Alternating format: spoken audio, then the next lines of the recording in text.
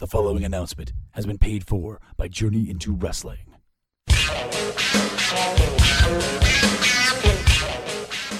Things seem to be changing around here, and I'm talking podcasts, brother.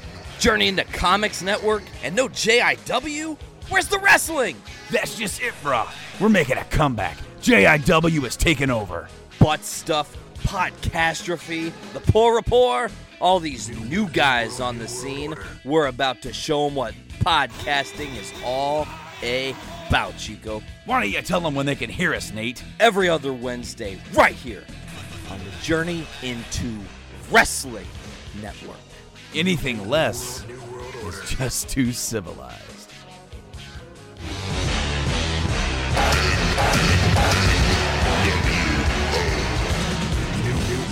New world order. The following is a Journey into Comics. Journey into Comics. It's a Journey into Comics. Journey into Comics. Journey into Comics. Journey into Comics. Network. Production.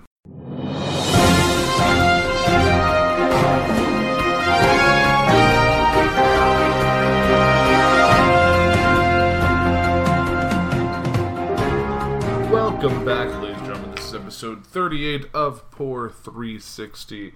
I am your host, Andrew Poor, and I thank you for joining me. Now, if you've been paying attention the last couple episodes, I took kind of a short hiatus. I recorded a couple episodes in advance, and then took some time to kind of work a few things out. I didn't manage to get everything I wanted to accomplish, but I hope you enjoyed the content all the same. Now, when I left you guys last week, or the last episode you had, I was talking about this this online government kind of country simulation game called Nation States, and I kind of want to hopefully you enjoyed that. I think it's kind of a fun way to see how it evolves to the course of the next few episodes. And so we left off with like 5 issues, so I thought I would go ahead and do those really quick, and then we'll get into the big news of the day, which, since I've taken the hiatus, there's this whole thing involving a phone call and impeachment, all that. So we'll get to that, but I just want to get through this first, get all that situated, see what the country becomes, and then talk about the country that really matters. So let's jump right in. So up first we have ramping up the difficulty. Oh, hold on. Maybe... Alright, so ramping up the difficulty. Earlier this week, you were supposed to meet with the first disabled team of explorers to conquer the icy slopes of Bigtopian tundra. However, your office proved to be inaccessible to the adventurers, and the meeting was cancelled. Disability awareness groups are outraged that those with the impairments can't access government buildings, many of which provide them to help and support they need. So, we have 3 options. We have, number 1, we must put an end to the discrimination against people with disabilities, declares Francine Taylor, the spokesman of the awareness group All Access, through a speech synthesizer. Many of us face great difficulty in climbing steps, reading text, or listening to auditory sources, or conveying messages. The government must improve the accessibility to the premises and information so that we are treated fairly and have the ability to contribute to society. Very fair point. Number 2, it might sound nice to have more ramps and guide dogs, but the real problem isn't infrastructure, it's society's treatment of the intellectually and physically disadvantaged, observes Chandra Chow, a concerned parent. If people have stopped open doors to help the disabled athletes up the steps, then we wouldn't need special adaptations to the buildings. Kindness and helpfulness should be taught at school, with kids learning to assist those who need help, and stop bullying them because they're different. That's the way to go forward. Also true. 3, hold on a minute. Making modifications to historic government buildings is cultural vandalism and awfully expensive. Objects Rochelle Iglesias, your rather obsessive minister of Portlandian heritage. We can't destroy centuries worth of history and deface the structure with modern architecture just to improve accessibility. I sympathize with those people's plight, but our culture and history are too important to destroy. Not really agreeing with you there. I'm going to go with 2. I think it is, it has to be a cultural shift as opposed to, obviously all that will help, and I think those should go into place, but I do think, I think I'm going to go with number 2.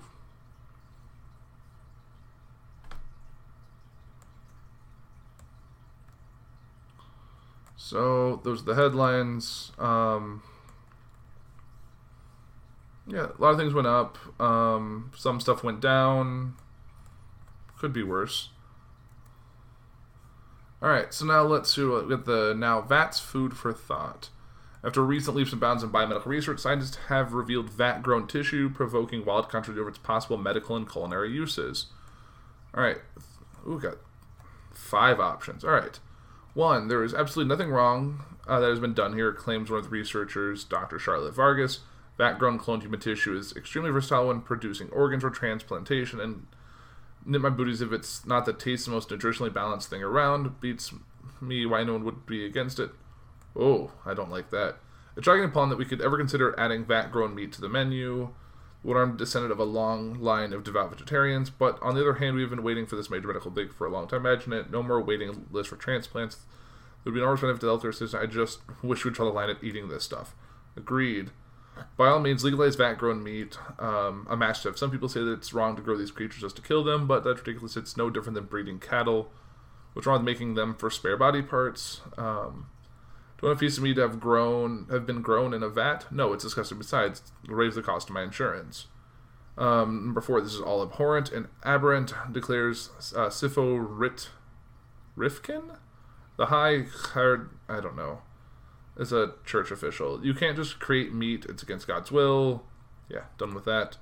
Number 5, this guy has no sense of vision, said Arnold does. If you're a minister of demographics, why waste this invention on healthcare or cookery when so much more can be done? Made all the new people be grown in vats as easy will be things fast. Yeah, no.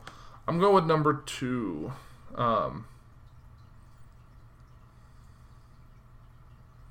Yeah, I don't think vat-grown meat should be a thing.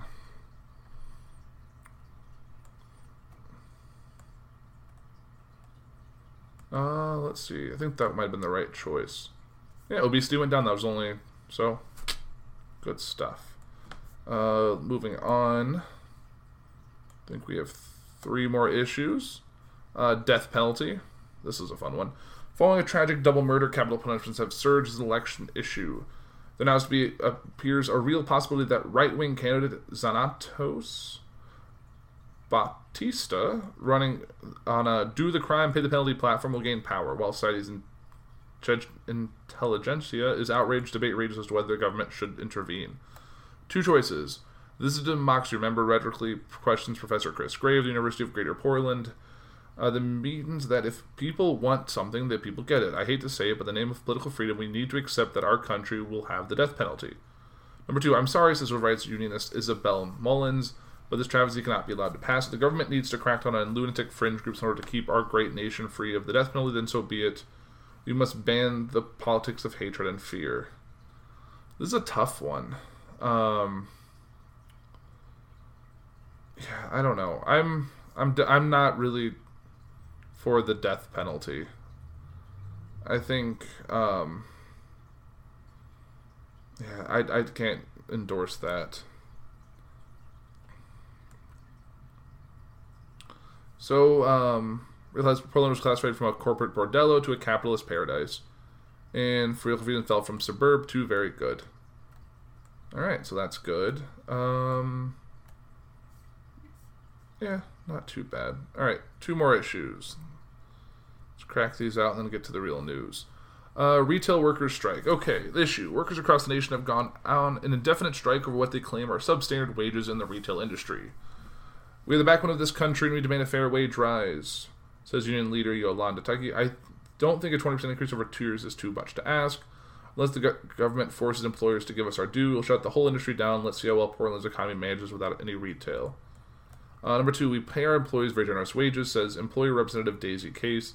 Especially when we consider that without us, they'd be out on the street. Here, that used to come back out on the street. Anyway, my point is, if you cave in, you make our entire industry uncompetitive. You can't do that in the global marketplace. It'll hurt the whole country. The best solution to economy's people would be to relax industrial laws and allow us to fire troublemakers on the spot. Both of these aren't great. I think 20% increase over 2 years is a little ridiculous. On their end, I see the point of making it more competitive. Relaxing industrial laws seems a little much. I don't think the government should force employers, so it is capitalist, so I'm going to go with number 2. The employers may fire workers without giving any reason. I didn't want that to happen. The Portlandian economy rose from strong to very strong. So, the economy boomed. Good. Alright. One more issue. Cloning research promises new breakthrough. Scientists use cloned human embryos for research are on the verge of a medical breakthrough. So it kind of ties into the first one. It's really very exciting, says lab head Don Cole. Until now, we've kept very quiet to avoid being targeted by lunatic fringe groups who for some reason think it's wrong to clone human embryos. It's really to promise anything, but we hope that one day we'll have genetic cures for a whole range of debilitating illnesses. I certainly hope the government will support our work. Number 2, well, if we have to be a part of this lunatic fringe group to object to this barbaric practice, I am a lunatic, says placard-waving protester Kellyanne Casher. Of course, it'd be nice to cure those unnamed diseases, but at what cost? They're messing with the sanctity of human life. It's wrong, and the lab should be shut down immediately. I disagree. I think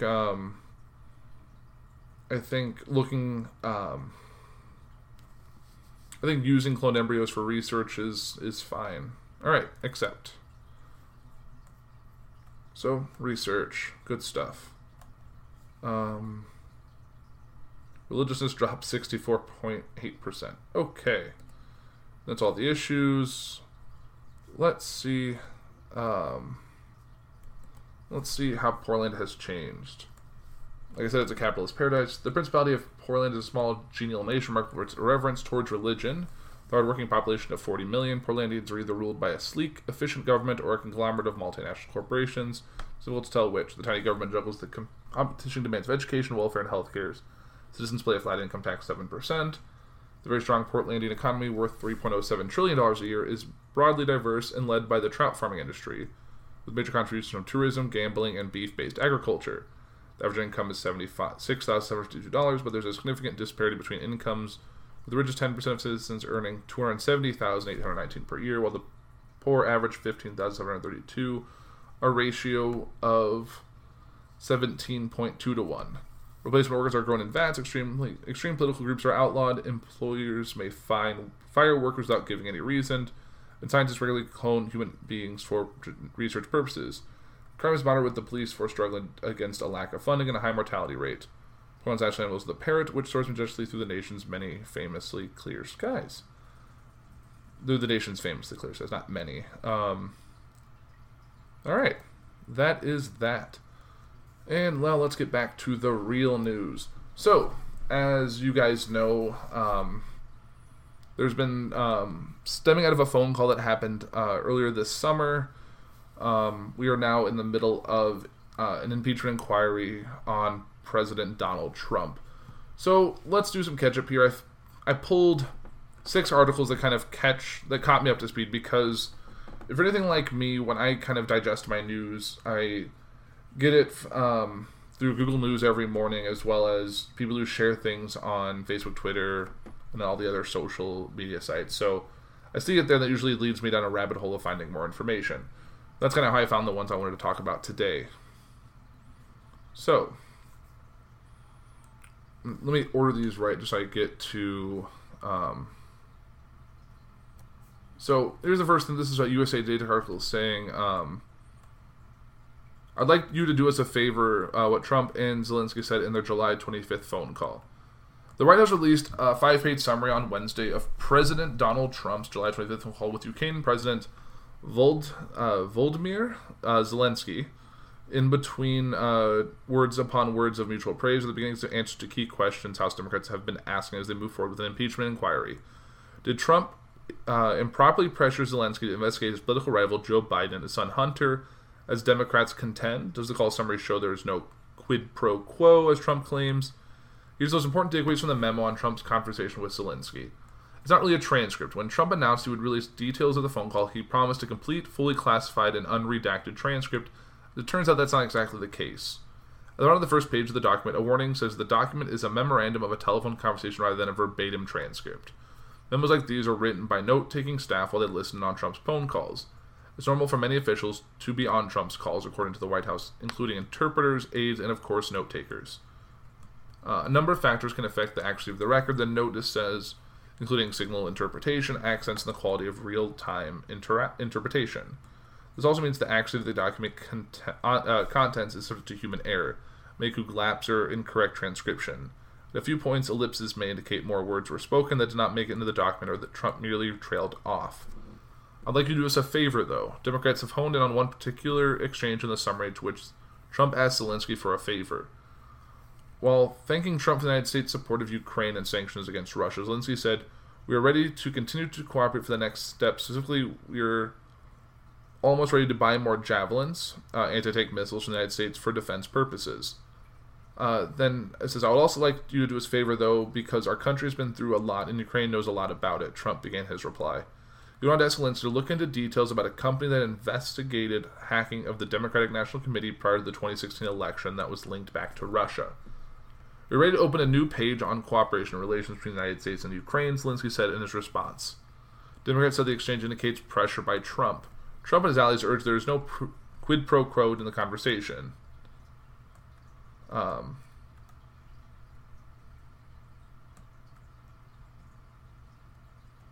So Trump has confirmed that he delayed military aid from Ukraine over concerns. He said the United States was contributing too much in relation to other European countries. He denied that it was used as leverage for political purposes. He repeated dismay about Europe's aid to Ukraine in the call. "I will say that we do a lot for Ukraine, much more than the European countries are doing, and they should be helping you more than they are," Trump told Zelensky according to the summary.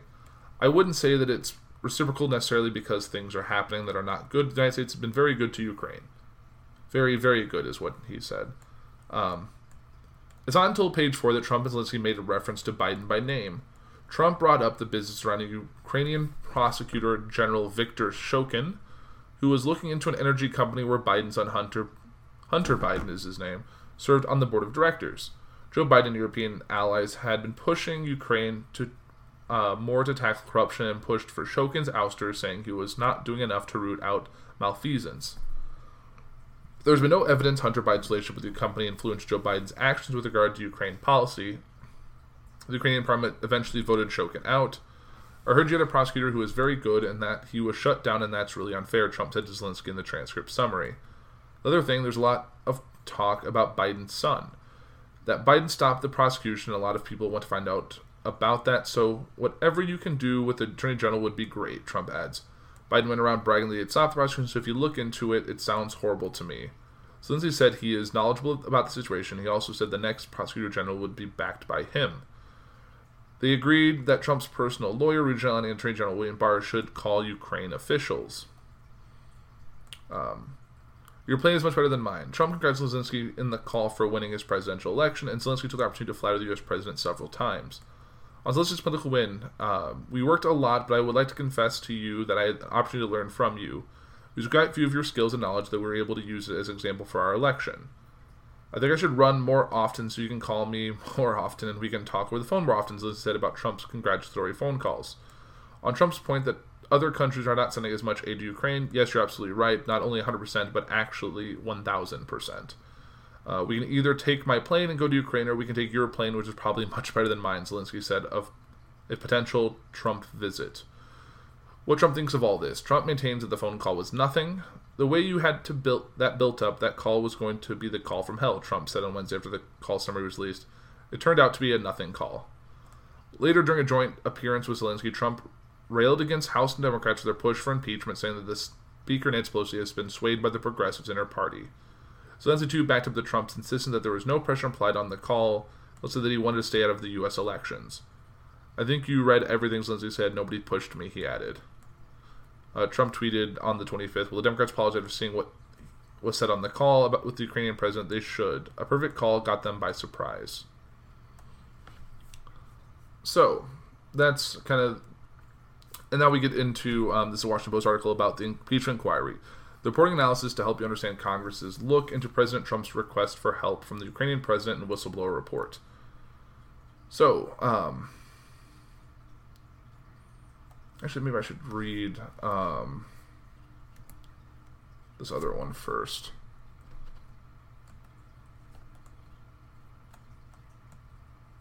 Okay, let me get this, before I get into the impeachment inquiry, let me read this first other article from CNN. So, President Donald Trump has made a bizarre blizzard of claims about Ukraine. Many of them have been attacked on Democrats, and many of them have been incorrect. So here's just the fact checks on it. So, Hunter Biden investigation. So, Trump had repeatedly claimed that former Vice President Joe Biden had called for the firing of a Ukrainian prosecutor who was investigating his son. There's no evidence Hunter Biden was under ever under investigation. The investigation was into the business dealings of the owner of a Ukrainian natural gas company, Burisma Holdings, where Hunter Biden sat on the board of directors. In addition, former Ukrainian deputy prosecutor and top anti-corruption activist have said the investigation was dormant at the time, and Shokin's successor, Yurity Lysenko, has said in interviews that year that Hunter Biden didn't violate any Ukrainian laws. Okay. So Joe Biden's pressure on Ukraine. Trump has also claimed that Biden pressured Ukraine to take Chief Prosecutor Viktor Shokin off the case. Biden pressured Ukrainian leaders to fire Shokin. The Obama administration, U.S. allies, and Ukrainian anti-corruption activists saw Shokin as unwilling to prosecute elite corruption, but there's no public evidence that Biden sought to get Shokin removed from any particular case. Joe Biden's boasting. So Trump claimed in his July phone call with Ukrainian President Volodymyr Zelensky that Biden had boasted about having stopped the prosecution.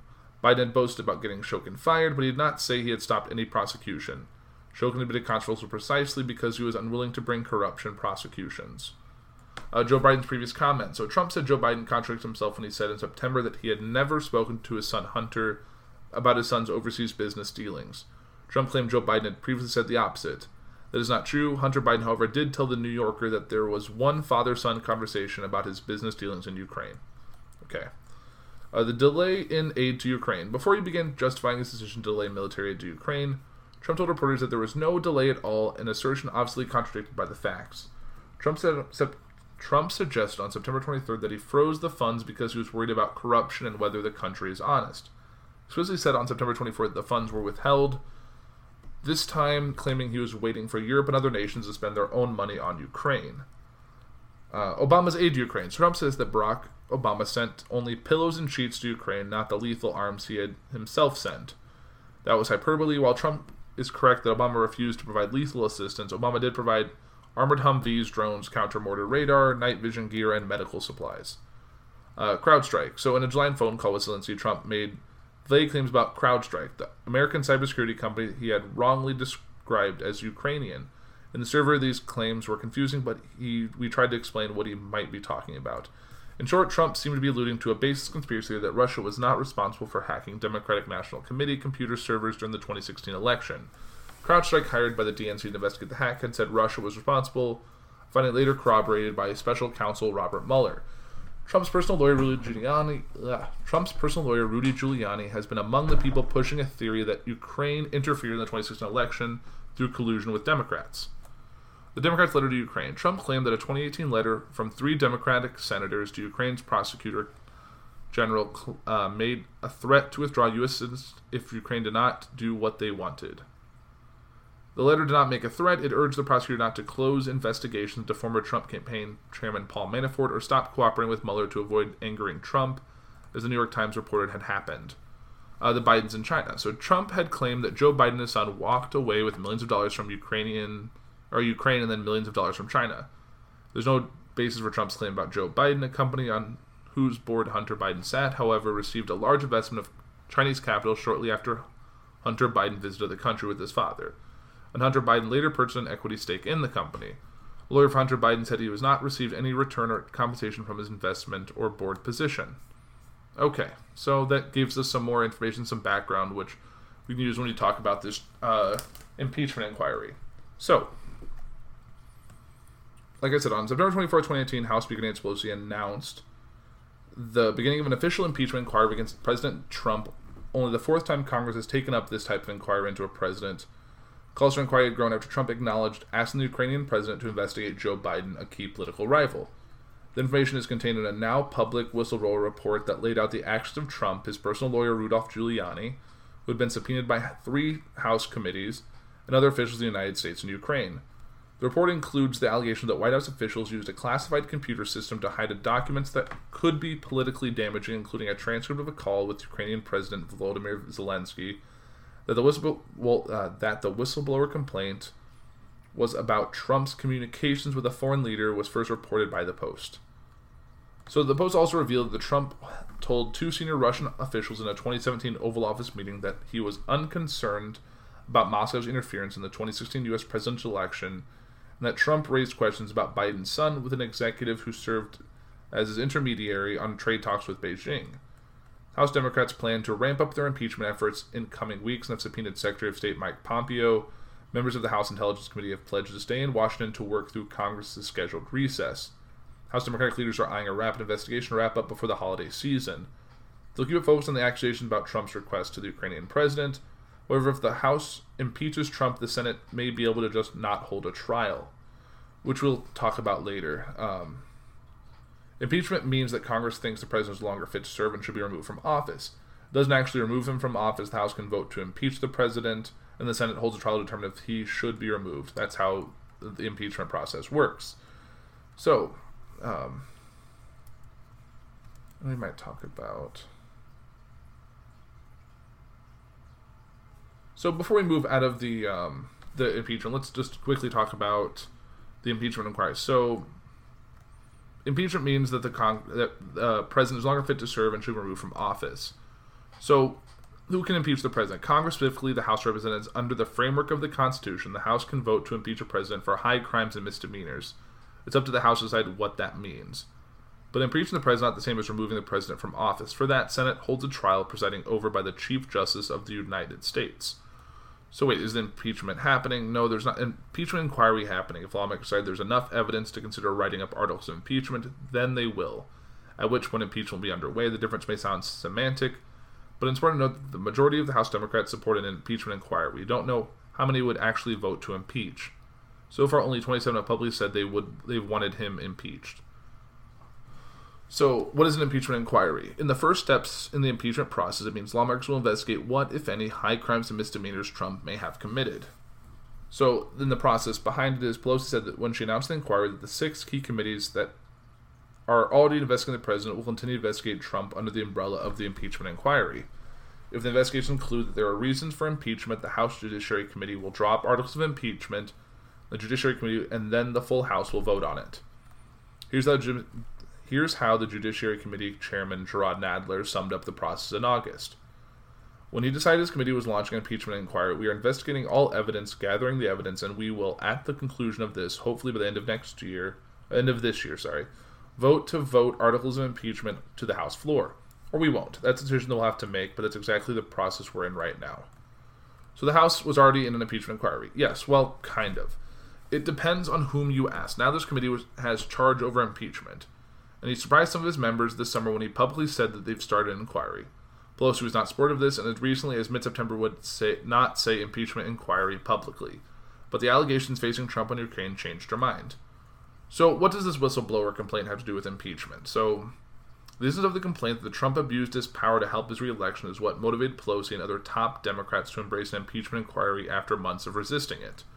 When Pelosi endorsed an impeachment inquiry on Tuesday, Congress had not seen the full complaint, but she pointed to the assertion by the Inspector General of the intelligence community that the complaint is credible and urgent. She also indicated that the Trump administration's decision not to immediately share the complaint with Congress was reason enough to consider impeachment.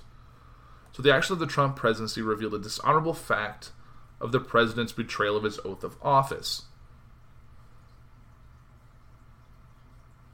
Betrayal of our national security and betrayal of the integrity of our elections, she said on Tuesday. So what does the readout of Trump's call with the Ukrainian president have to do with the impeachment? It means Democrats are moving forward with their impeachment inquiry with conviction, but it does not mean Trump is going to be removed from office. The Washington Post Robert Costa reports that privately, some Senate Republicans are mystified that Trump released the rough transcript at all because it does not exonerate the president. Still, Republicans have publicly stood by Trump this long over several controversies, so why abandon him now? So, how many Democrats support an impeachment? So, at least 224 House Democrats do, which is more than 2/3 of all House Democrats. The number is potentially significant because it takes 218 votes in the House to pass something. Not all of those 200 plus Democrats would vote for impeachment, though. It depends on what evidence the inquiry turns up. Still, the number in favor of an impeachment inquiry has grown steadily since April when the special counsel Robert Mueller released his redacted report on Russian election interference and Trump. This has been despite Pelosi's effort to tamp down on impeachment because she feared it would cost vulnerable Democrats their seats and maybe even cost the party the White House. Since Congress came back from the recess in September, the number of House Democrats who support an inquiry has ticked up by the week, sometimes by the day, and with the whistleblower allegations by the hour. On the day before it and on the day of Pelosi's embrace of it on Tuesday, 57 House Democrats on the fence came out in support of an impeachment inquiry into Trump. So how long does this process take? So it can be as long or short as the House wants. If passed as precedent, this could be wrapped up in 4 months, but Democrats probably are on a tight timeline. Pelosi wants an act while there's momentum. Politically, it could be much more difficult to make their case that impeachment is necessary if it's 2020 and hearing an election in which Trump could get thrown out of office anyway, which makes sense. Now, so what does the Constitution say about impeachment?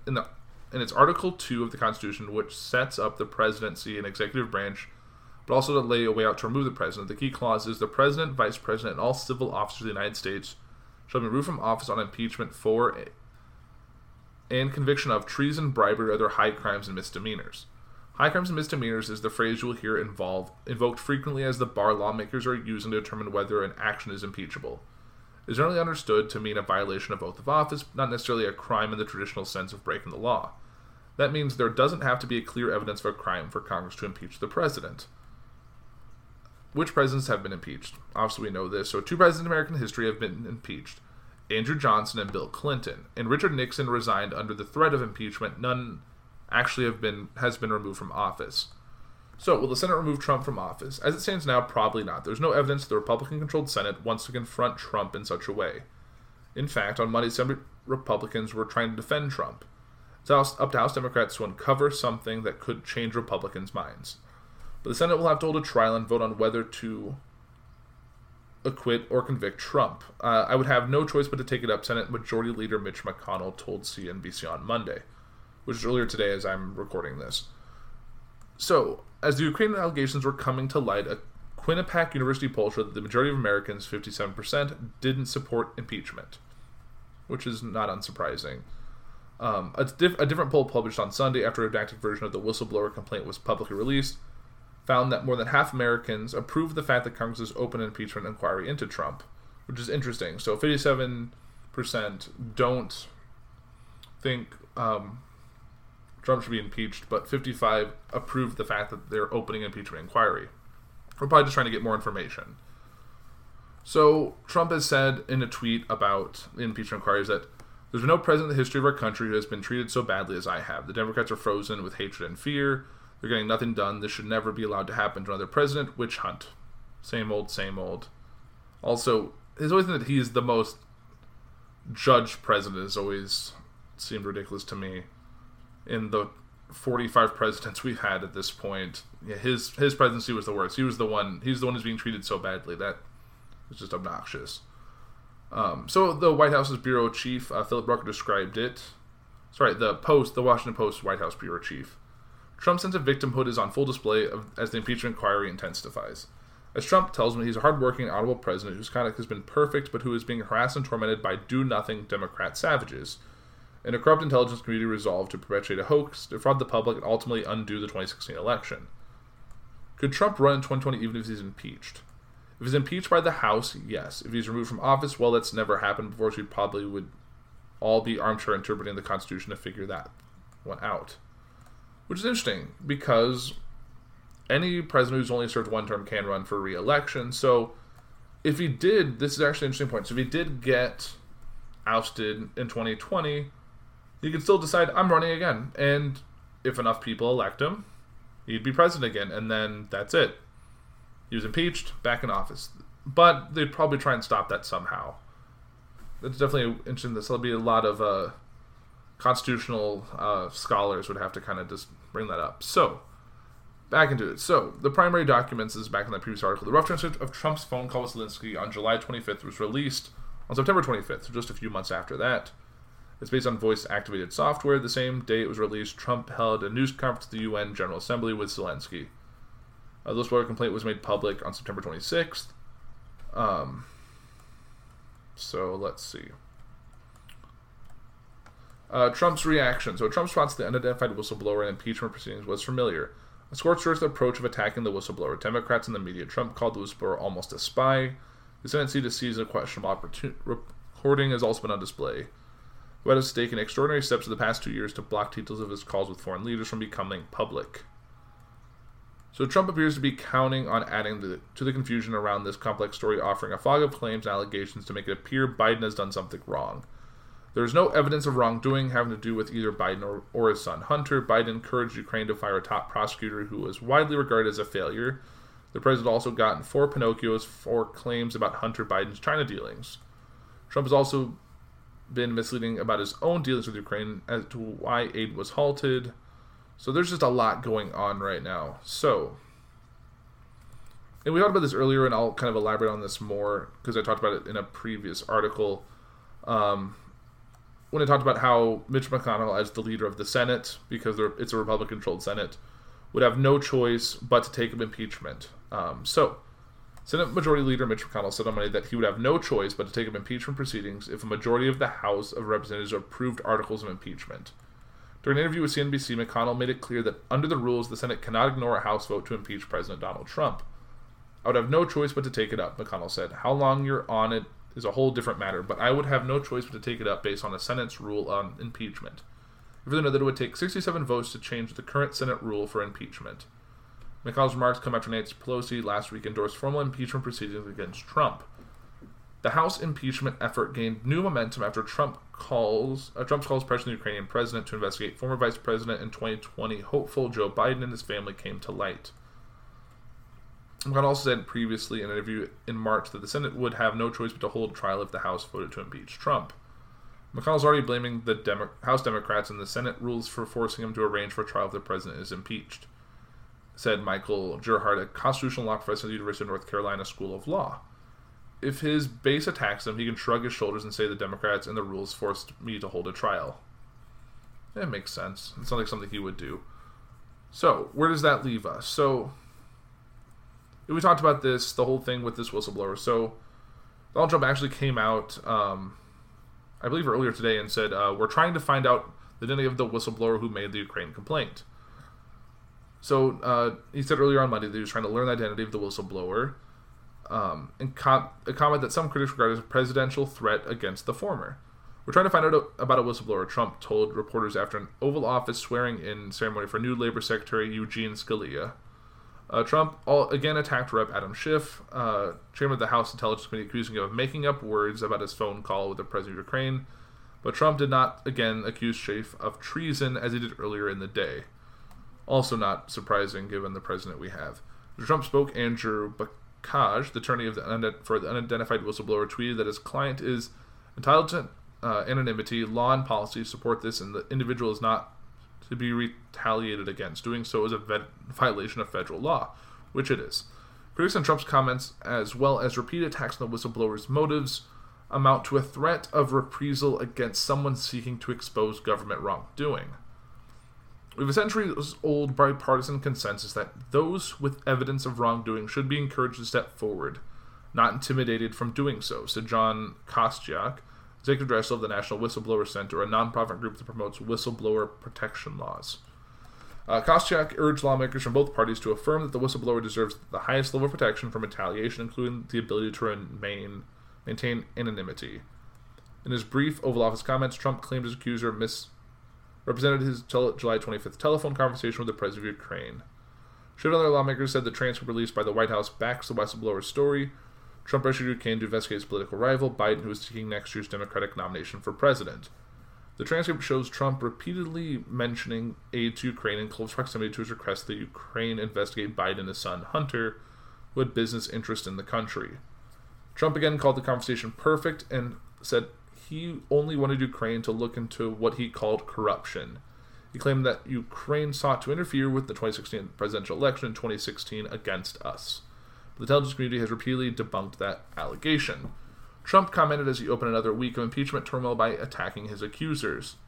In a series of late-night tweets on Sunday and early morning Monday, Trump raised the specter of civil war, accusing one key investigator of treason, so some of his own aides may be spying on him, and accused the Democrats of trying to destabilize the country a year ahead of his 2020 re-election.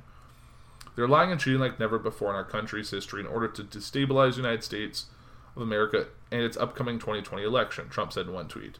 Monday morning, Trump repeated his claim about Schiff in a new tweet and said, "Arrest for treason." The angry tweet set the stage for another week of political and legal battles as House Democrats investigate allegations that Trump tried to coerce the president of Ukraine into investigating Biden, essentially inject a foreign country into the 2020 presidential election.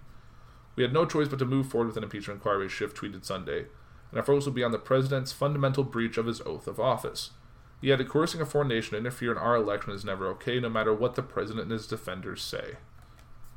Which I agree. And, if you note, he did make some Civil War comments. So, and this is actually something I found interesting as well, was that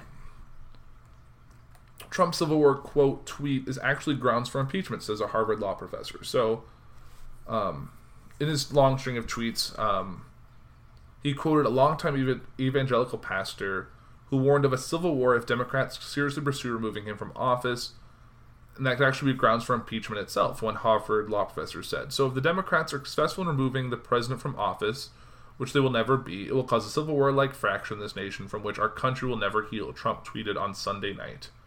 This tweet was a quote from Robert Jeffress, a Southern Baptist pastor who gave the comment during an appearance on Fox and Friends Weekend. Trump added his own parenthetical asides to Jeffress' quote, in which the president asserted that Congress won't be successful in their impeachment efforts. The president's tweet was immediately met with backlash, and Harvard law professor John Coates argued that the social media post itself is an independent basis for lawmakers to remove him from office. The tweet is itself an independent basis for impeachment, a sitting president threatening civil war if Congress exercises its constitutionally authorized power, Coates wrote on Twitter on Monday. The House of Representatives officially launched an impeachment inquiry last week, amid reports that Trump tried to press Ukraine to investigate former President Joe Biden and his son Hunter. The communication between Trump and Ukrainian President Volodymyr Zelensky was first revealed in a whistleblower complaint to the Inspector General of the intelligence community. The complaint detailed concerns that Trump was using the power of his office to solicit interference from a foreign country in the 2020 election. The whistleblower also implicated Trump's personal attorney Rudy Giuliani and Attorney General William Barr in the Ukraine debacle. Giuliani describes the central figure in the situation. Since House Speaker Nancy Pelosi announced the inquiry, it's been reported that several news outlets that at least 218 lawmakers in the House, the exact number of votes needed to impeach Trump in the chamber, support moving forward with impeachment. At least 217 Democrats and independent Representative Justin Amash have favored the inquiry. Democrats say that they intend to move quickly on impeachment, but it's so far only have opened an inquiry to the matter. The House will decide after the investigation whether to actually impeach the president.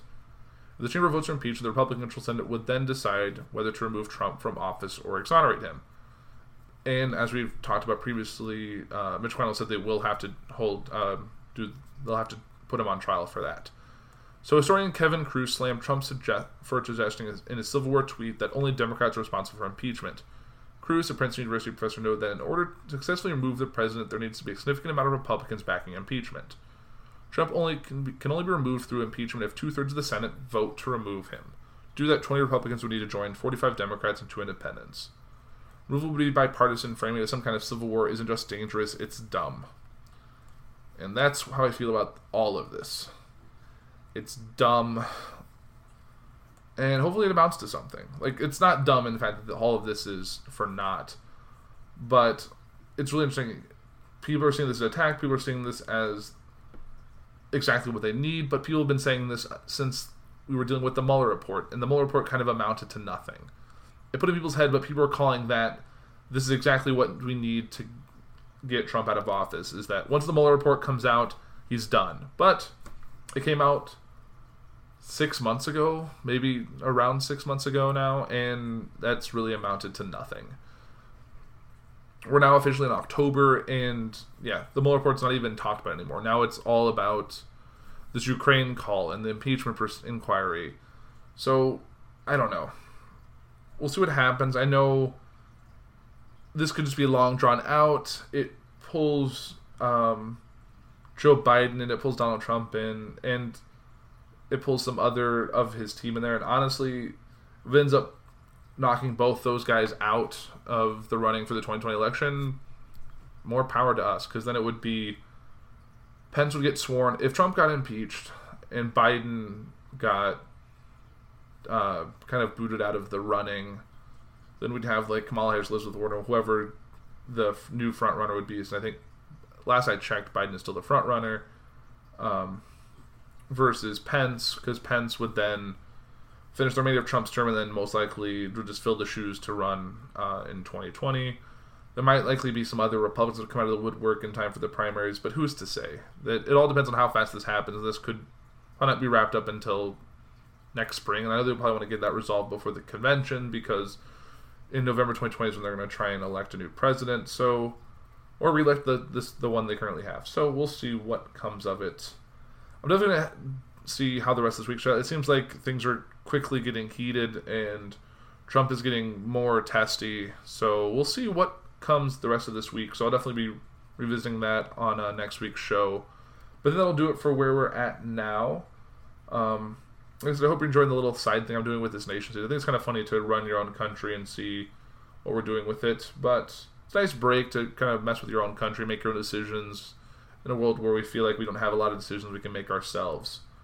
But that will do it for Poor 360 this week. I am Andrew Poor. You guys have a great week.